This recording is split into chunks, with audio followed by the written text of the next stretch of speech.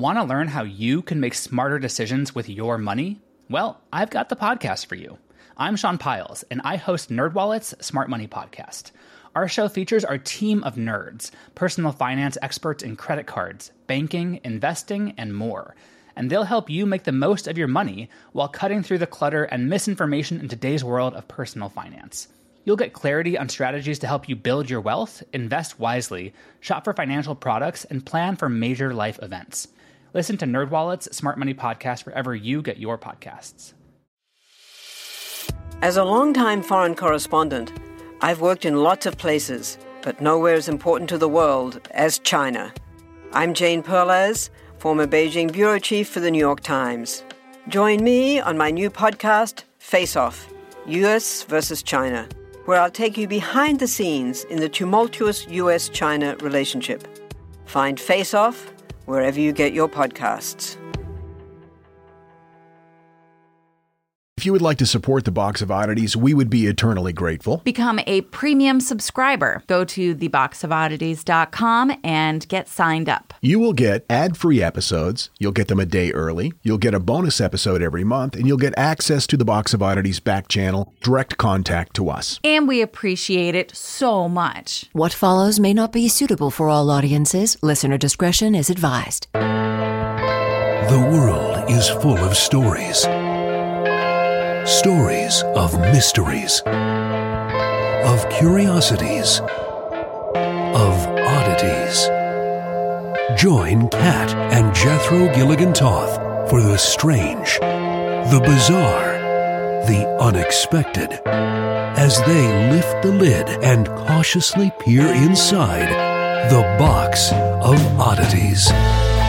So I was watching this interview with David Sedaris, and I know you love David Sedaris. I do. Humorist, essayist, author, hilarious guy.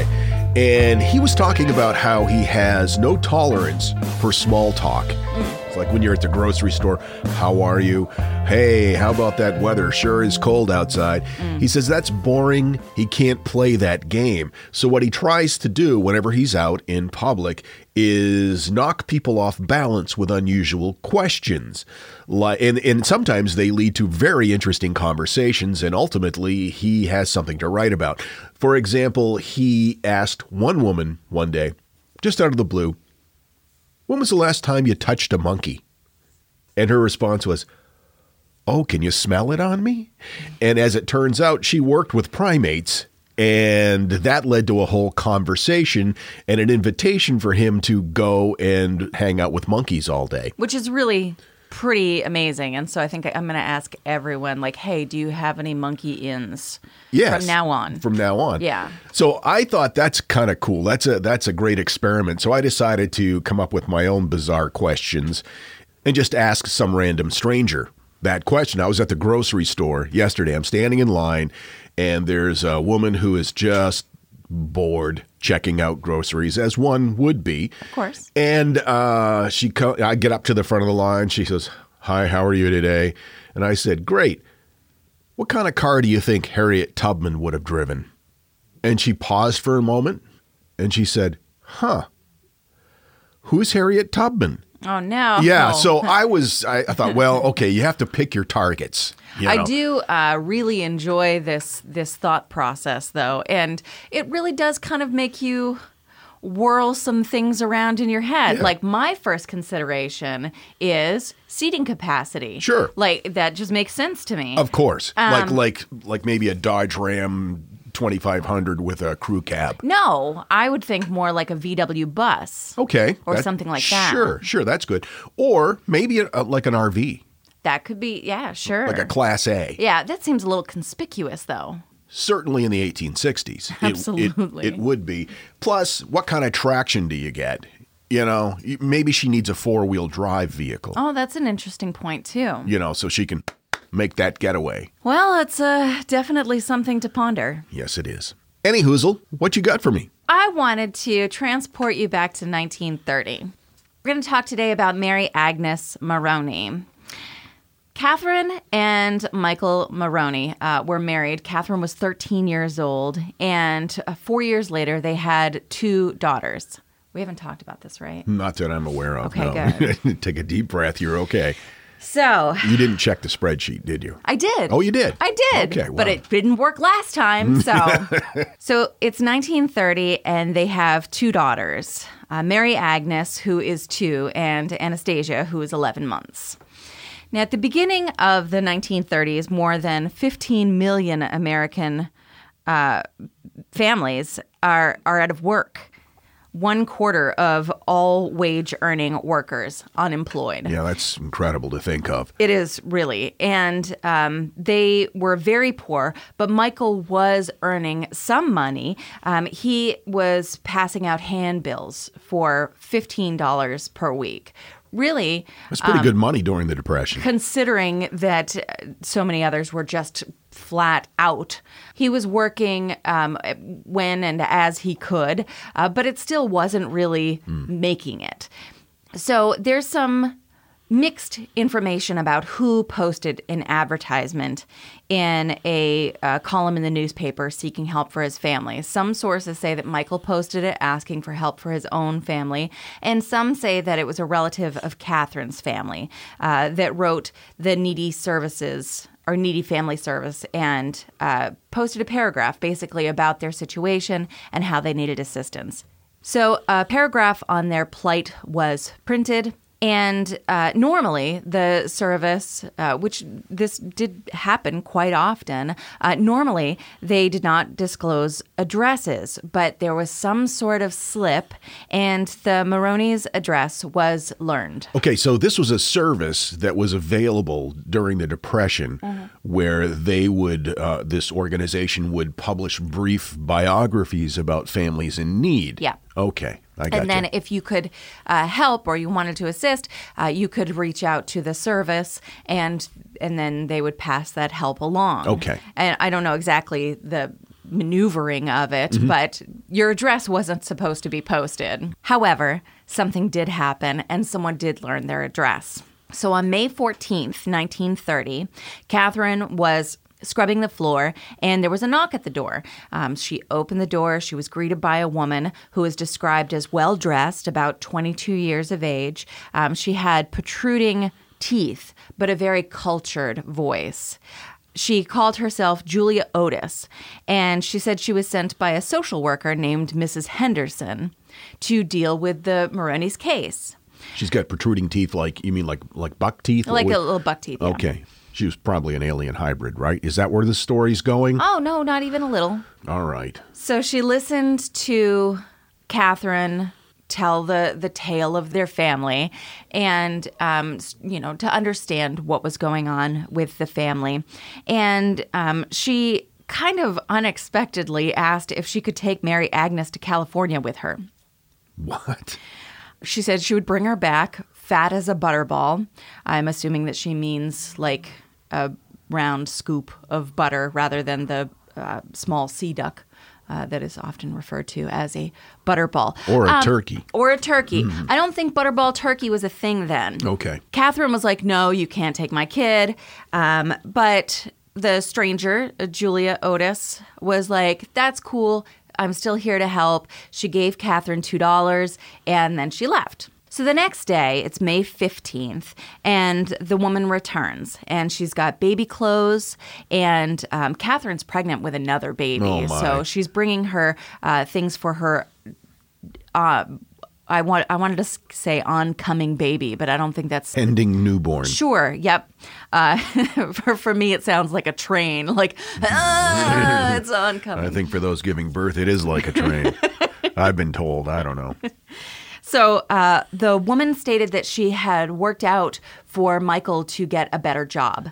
And this was really going to help the family. This was all really good news. They're getting assistance. They're getting an opportunity to improve their situation. And so Julia said that she wanted to take the little ones to the nearby store and get them some clothes and some shoes and help get them ready. And at this point, she has developed a level of trust with his family. Right. She's given them money. Right. She's helping them get a better job. She leaves the younger one, Anastasia, 11 months, with the family, but she takes Mary Agnes to go get clothes and shoes. Catherine is kind of reluctant about this, but this woman is helping them out, and she's already given them money, and so she's feeling a little pressured, and so she's like, okay, you can take Mary Agnes. Whenever you say their names, all I can picture is Mary Catherine Gallagher. Superstar. Uh-huh. Julia Otis did not return with Mary Agnes that night. Shocker. I know, right? The next day, though, I'm sure very distressed, they received a letter from Julia. And it said, please don't be alarmed. I've taken your little girl to California with me. Oh, my God. Those are two sentences that you can't jam together. Like, don't be alarmed. And also, I've stolen your child. But, she follows up, I've hired a special nurse to care for her and we'll be back in 2 months. By that time, you'll be on your feet again and you will be able to care for her. Don't even cry a bit. She's outfitted like a princess, and in the meantime, I'll still help get you guys on your feet. Well, that all sounds good. Don't worry about her or anything else. When you get this letter, we'll already be on our way.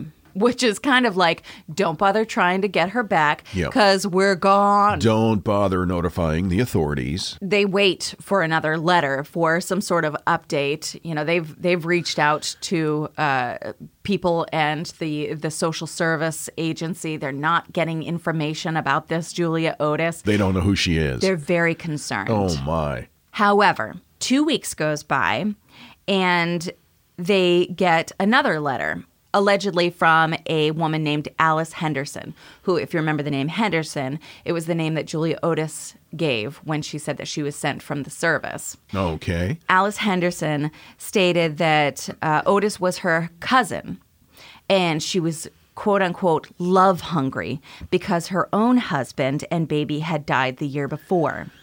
Okay.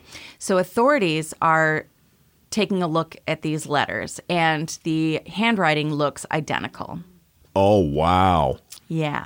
So as you can imagine, that's a little concerning on its own. It's like, oh, so not only has this lady stolen our baby, she's pretending to be another woman. And I mean, it's getting real creepy. Yeah. First thing that pops into my mind, multiple personalities. Yeah, no, I thought that too. For sure. Although from what I'm told, and we did an episode on this way back when, oftentimes it's not uncommon when people will go from one personality to another. Their handwriting does change. That's true. Completely. That is the last time anyone reached out to the family about Mary Agnes. Oh, my God. So they must have been frantic. Days, weeks, months, years go by. Oh, my God. Nothing. Which, of course, is terrifying. And in the meantime, the family obviously trying to get back to some sort of normalcy, and Catherine's having more babies. And they get to a point where obviously you have to kind of continue living your life. You don't move on necessarily, or you don't accept that she's gone, but you have to live your life. You have to keep putting one foot ahead of the other. Especially when you have other children. So in July of 1931, an older woman named Martha Thompson was found pushing a cart near a circus.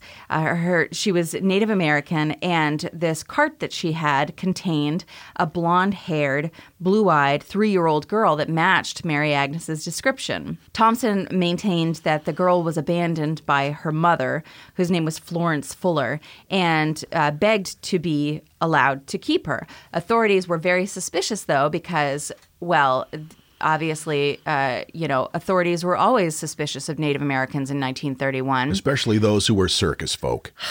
So, but anyway, it was brought to the attention of the Maronis, and they did not identify this little girl as their kid. So, again, that sucks. Yeah. But it was at a time, 1931, where a lot of families were in distress and a lot of kids were kind of just being passed around. And sold. Yes, which is terrifying. So that was a real bummer, because you think that there's a lead on your kid, and turns out, nope. In 1952, a 24-year-old housewife named Mary. 52. 52, yes. So 20 years later. 20 years later. A young woman comes forward, claims that she has looked at photos of Mary Agnes's siblings because 6 more were born after she was kidnapped. Wow. And looking back at her history, she had been adopted within a year of Mary Agnes's disappearance. And she studied details about the case, and she thought maybe she was Mary Agnes. Oh. A physician, however, stated that he delivered this woman to another woman in 1927, and her mother had provided a baby picture of her daughter dating from 1928, which proved that she had been adopted 2 years before the abduction. And Mary Agnes had undergone an operation for a ruptured navel. This woman didn't have a scar that would have lined up with that. Right. So again, it's another opportunity for the family to think maybe this is it. And in fact, Catherine had said, yes, this could be my daughter. And it turns out that's not the case. Further DNA testing proved that she was not, in fact, Mary Agnes. They had DNA testing back then? No, it's DNA testing later on. Oh, later on. Okay. In life. Time. Yeah. So we know now For sure that she's not. That is not Mary Agnes. Though I will say, looking at photos, they do look similar, but everyone from the 1950s looks the same to me. Because they were all in black and white. That may have something Very low, to do with low it. resolution. For sure.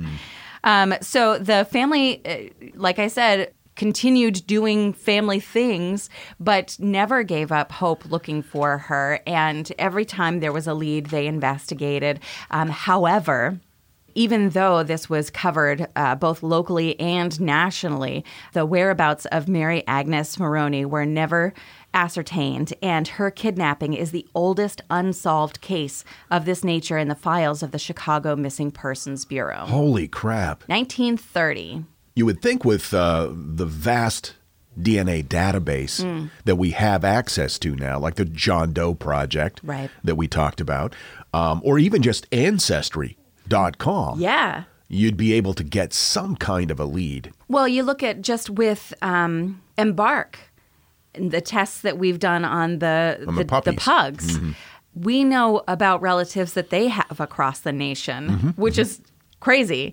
And I know that this is one of the reasons that a lot of people are kind of hesitant to get involved with DNA testing because they don't want to know. They don't want their family secrets known. Right.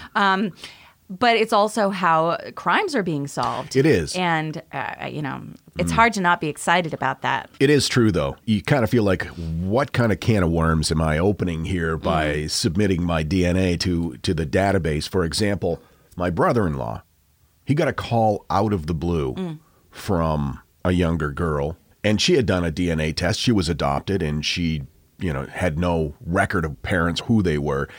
And she got a hit with my brother-in-law. And so he just gets this call out of the blue going, hi, here's the thing. Yeah. And he knew that it wasn't him. So he asked his brothers. He has a few brothers. And it turns out that this child was his brother's from a romantic tryst one summer. Wow. Yeah, in a cottage in northern Maine. How romantic. Lovely. Yep. And his brother didn't have any idea. Oh, wow. But they're united now, and they have a relationship, and it turned out well, but it was kind of shocking for my brother-in-law to get that call. Excuse me. Oh, what? Not to mention how my sister must have felt. Right. What? Hey. Pardon me. Excuse me. Well, the sad thing about this is even with the movements that we're making with understanding of DNA and the huge database that we have now, Mary Agnes has been missing for 89 years. Holy crap. So at this point, it's getting really unlikely that we're going to solve this mystery because people are dying pretty rapidly. At the same time, if she had children, then there's the possibility they might be able to track that mitochondrial DNA, which is the maternal side. Sure. So there is still hope. Sure. The mystery wouldn't be solved for her, though. Not for her or for... or her family. Or her family. Yeah. So that's kind of a bummer. Sorry about that. Oops. And now, that thing in the middle. Today's thing in the middle, Sonia posted to our Freaks, a Box of Oddities group. What are some of the nicknames you have for customers, coworkers, or family? Oh, this is a good one. Number 5, Sonia responds to her own post. This is my sister in my phone. Little fucking riding jockstrap. Number 4, Chris contributes, we have loads of names for customers at our place. The Incredible Talking Man, Blue Nose Bob, Fuck Off with Your Fish, Don't You Come In, Super Drive, The Big Donut, and finally, Get a Bath. Number 3, Virginia writes, Drunk Terry, Scrapper Guy, Divorced Chick, Doggy Dumbass, and Single Lady. I want to know what kind of business she works in. Jim writes, Freaky Hand Washer Guy, because he walks into the restroom, turns on the water in the sink, walks into a stall, gets 2 very specific length pieces of toilet paper. He then spends no less than 5 minutes washing his hands in the sink, leaving a mound of suds overflowing all the time, whistling. And no, I have no idea what the toilet paper is for. It's like a train wreck. You can't stop watching. No, I'd have to watch that. I'd rather watch that than people not washing their hands. That is very true. Which I've seen multiple occasions. And number 1, Therese writes, Owl Woman is an older lady who regularly came into the hair salon I worked at. She wanted her hair colored golden like when she was young, because back then, when I went into the woods, my hair was so yellow all the owls wanted to nest in it. What? I want to know this chick. I don't think it's got to do with the yellowness. I'm confused. The Box of Oddities with Kat and Jethro Gilligan Toth. I've got to tell you, the longer we've had our Aura frame, the more I love it. I have kids, and they live about 3,000 miles away, and my daughter is expecting a child, and she has been sending me updates on her baby bump through the Aura frame. And since I can't be there to experience it with her, it's the next best thing. And speaking of mothers, if you're looking for the perfect gift to celebrate your mom in your life, Aura frames are beautiful Wi-Fi connected digital picture frames.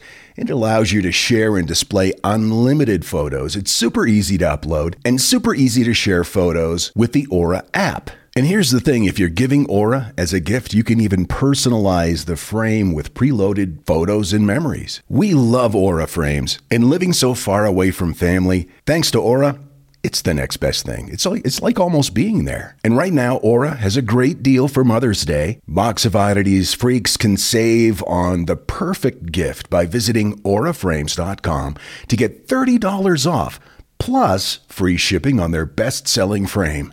That's auraframes.com. Use code oddities at checkout to save. That's auraframes.com and use code oddities at checkout, and you will save. Thanks, Aura Frames, for bringing my family a little bit closer.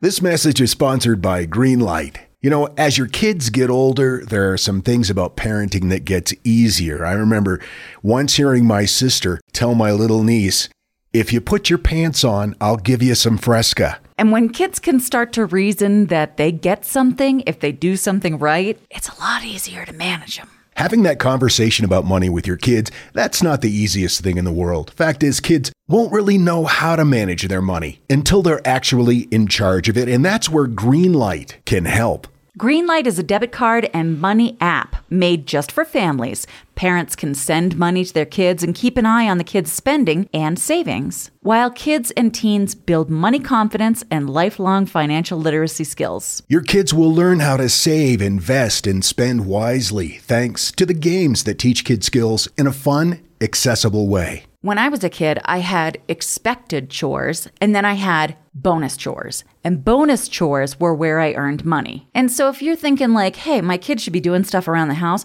yeah, no, you're not wrong. But maybe there's extra ways that they can learn how to be a successful financial money person.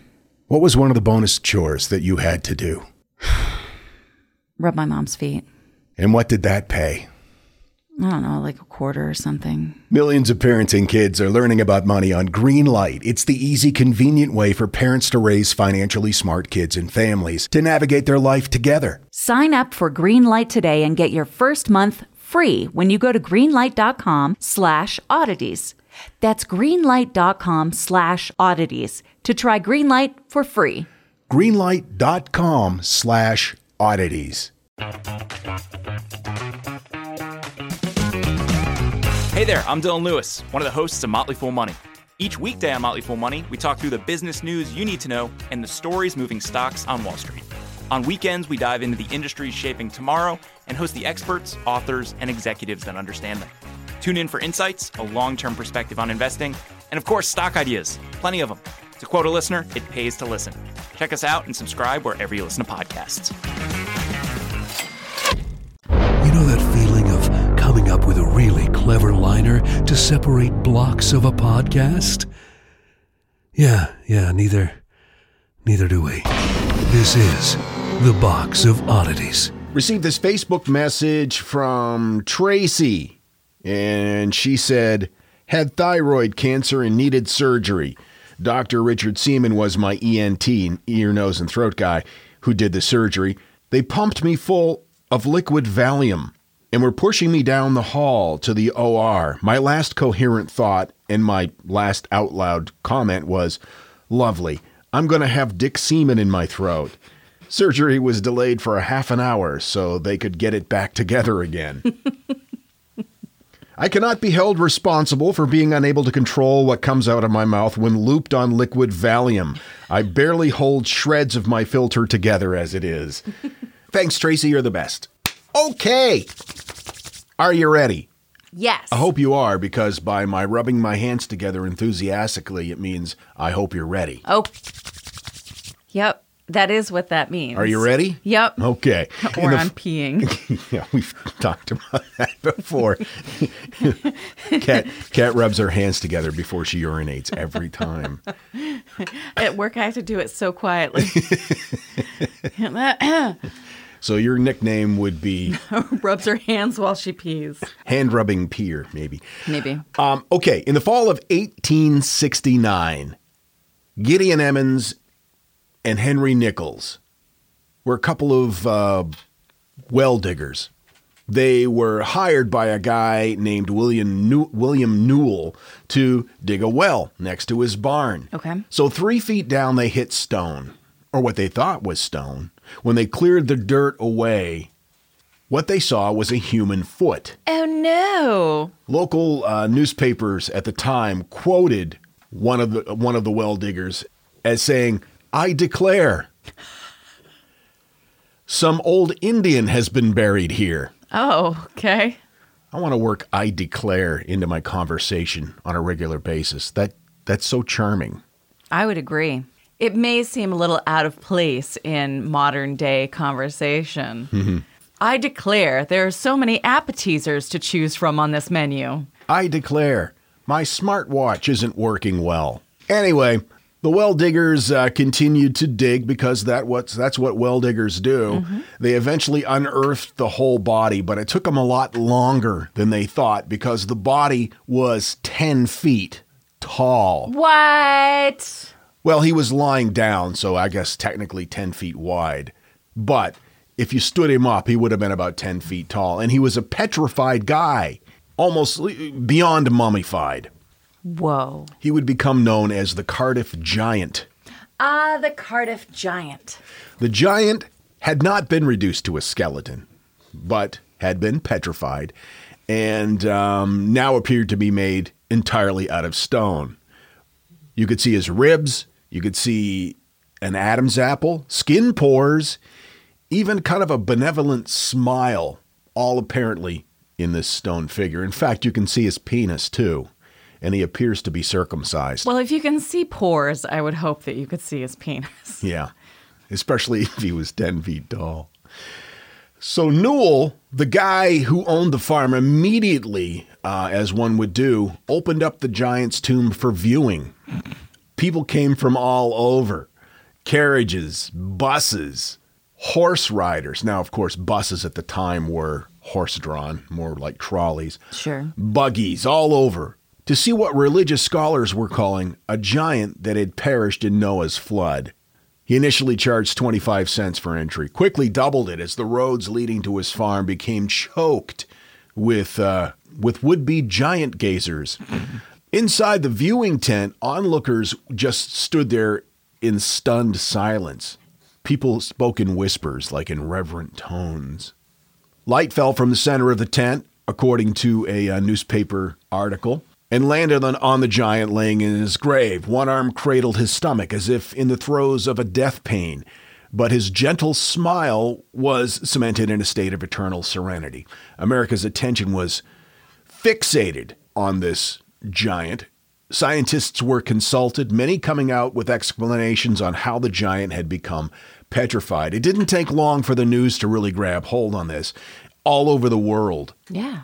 And people from all over the country left work to go to this farm and see this giant that they had unearthed. Wow. The Syracuse Journal later wrote, "Women cut up their babies and children in numbers." Women cut up their babies? No. Women caught up their babies and children in numbers, all hurried to the scene where the interest of that little community centered. I mean, that's probably how it would have sounded if they had newscasts back then. Mm-hmm. Early explanations appear to confirm the theory that the body was an ancient man that had been petrified by the waters of a nearby swamp. A Syracuse-based science lecturer later declared the giant was not a man, but rather a statue, possibly carved by French Jesuits centuries earlier. So this argument went back and forth. Is it an ancient statue? Is it a petrified man? And that started to really piss off the guy who owned the land where they found this dude. So he said he threatened to like rebury the giant and like say, okay, nobody can see him now. Oh, well. But his neighbors convinced him that the discovery was of historical value. So Cardiff's prehistoric man made a big splash in the news. The Syracuse Daily Standard wrote, "A new wonder discovered." Another paper hailed the find as a singular discovery. Crowds continued to grow. About 2,500 people came during the exhibition's first week. Wow. At his farm. And he had offers to sell the giant. And he said, no, I'm not doing that. But a syndicate of businessmen offered him $30,000 for 3/4 stake in his giant. Oh, he wanted to buy stocks in the giant. Pretty much. And this was in 1869, so $30,000 in 1869. Are you kidding me? So Newell sold. Yeah. Eventually, they moved the giant to Syracuse for exhibition. The giant drew such large crowds there that P.T. Barnum offered them $50,000 to buy this giant in 1869. So when this syndicate of businessmen refused, P.T. Barnum just hired a guy to make a copy of it. Yeah. And then claimed that his was the real one and theirs was fake. That's some bullshit. Yeah. As the newspapers reported Barnum's version of the story, the owner of the farm who originally found this giant said, "There's a sucker born every minute," in reference to spectators paying to see Barnum's giant. Since then, that quotation has been misattributed to Barnum himself. No. Yeah. That wasn't actually Barnum? No, it was this farmer who found this giant in his field. Now, is that true, or did the farmer say that he was the original one to have said that when really it was a P.T. Barnum quote? Wow. Mm-hmm. You're onto something there. Up is down, black is white, evil is good. So the farmer sued Barnum for calling his giant a fake, but the judge told him to get his giant to swear on his own in court if he wanted a favorable injunction, so they dismissed that case. That's not cool. No. Oh, probably the judge was influenced by P.T. Barnum. Yep. So on December 10th in 1869, a guy named, his last name was Hall, came forward and said, he told the press that both giants were actually fake and that he had played a part in forging the original giant that started this whole thing. The statue was a forgery planted there by George Hull, who was a friend of Newell, who owned the farm. Both men were in on the hoax. The idea came to Hull. He was an atheist. He had been traveling and arguing with a priest for hours about literal interpretations of the Bible. And Hull lay awake all night that evening trying to think of the most ridiculous thing people would believe, and eventually came up with the idea of the Cardiff Giant.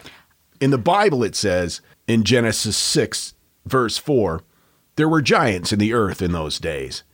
And also after that, when the sons of God came unto the daughters of men, and they bare children to them, the same became mighty men, which were of old, men of renown. So Hull spent the next 2 years and about $3,000 creating this phony giant. He began by traveling to Fort Dodge, Iowa, where he secured a 5-ton block of gypsum by claiming it would be used for a statue of the late Abraham Lincoln. He then shipped the slab to a Chicago marble dealer who had agreed to help with the scheme in exchange for a piece of the profits.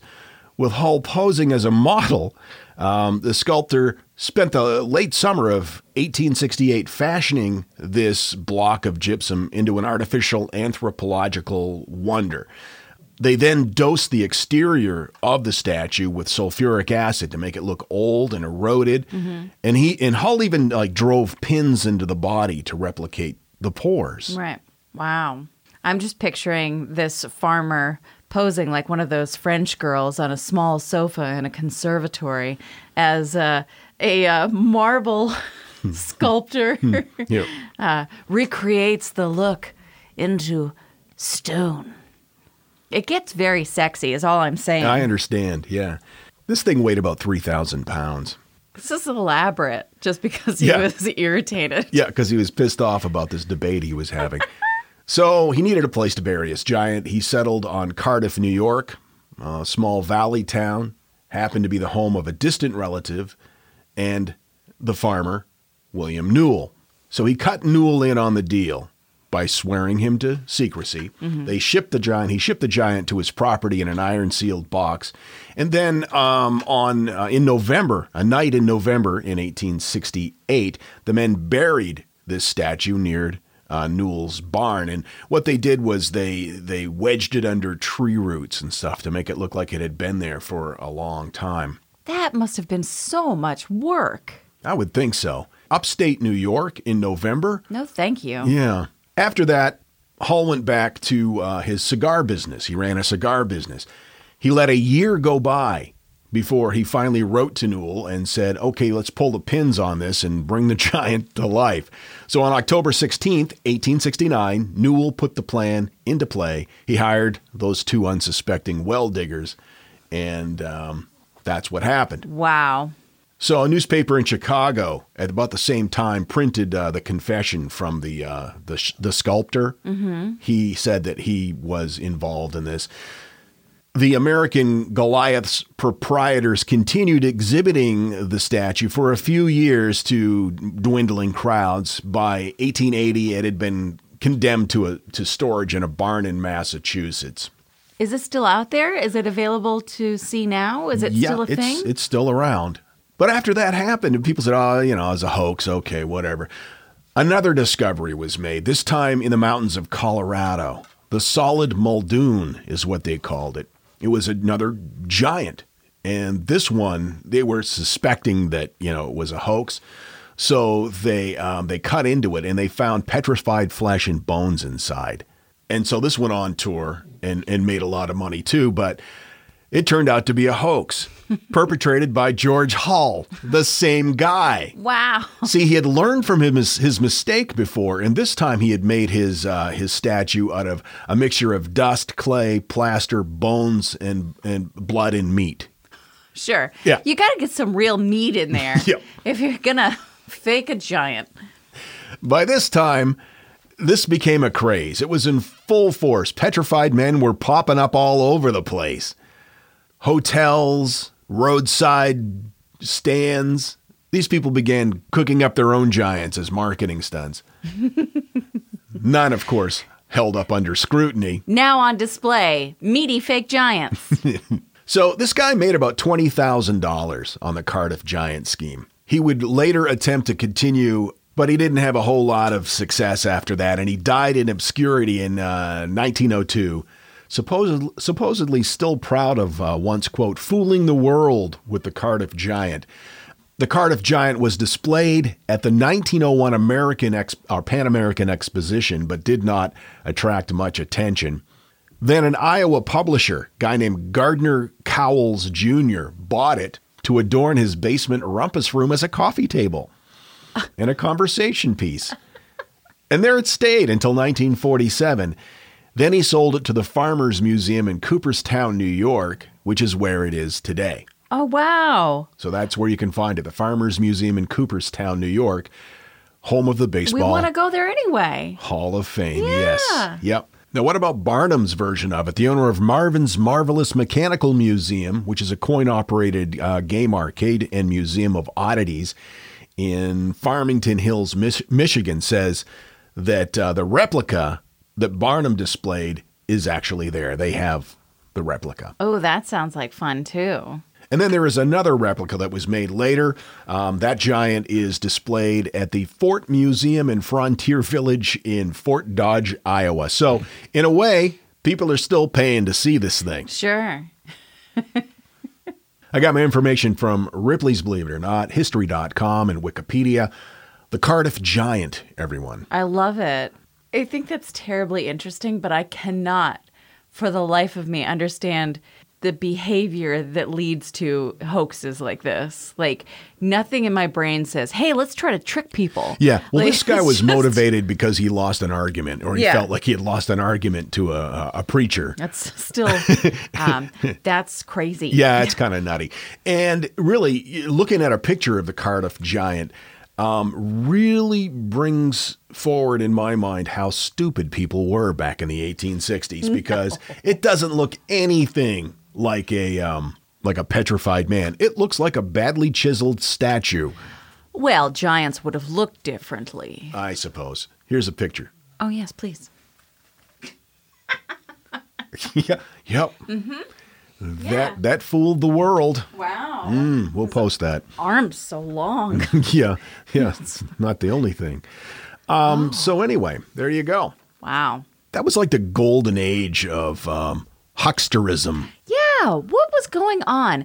That's something I would really like to explore a little bit, is the emotional and mental state of the nation that led to that kind of continued behavior, like over and over again. People were just so excited to see things that were not real. Yeah. Well, I think it was a combination of things. I think that science and technology, at the time, they were making great advances.